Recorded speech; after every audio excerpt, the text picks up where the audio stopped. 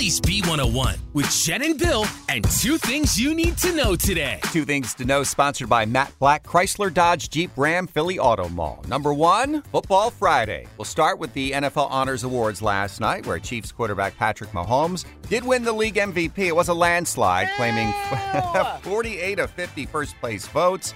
Birds quarterback Jalen Hurts did finish second in that voting. He also lost out to Vikings wide receiver Justin Jefferson in the Offensive Player of the Year category. I thought he was going to win. Yeah, I thought that was a bit of an upset. I thought Jalen would get that one. However, it was Bills safety Damar Hamlin who stole the show last night. He appeared on stage with the medical staffers from the Bills, Bengals, and the University of Cincinnati Medical Center who saved his life, and he made his longest public remarks since that heart attack in Week 17 against the Bengals. He's come a long way. Yeah. And of course, I think we all know the Eagles are in Arizona to take on those Kansas City Chiefs Sunday in Super Bowl 57. Kickoff at 6:30, of course. Both teams are said to be relatively healthy, Jen, heading into the big game, including Patrick Mahomes and the Eagles offensive line. Go Birds. All right, number two, an arrest has been made in the murder of Jennifer Brown, the mother from Royersford, who went missing for 2 weeks in January. So charged is her business partner, Blair Watts. He is the man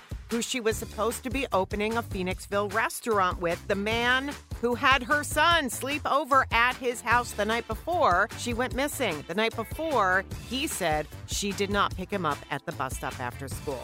And Watts is being held without bail. Those are your two things on Phillies B101.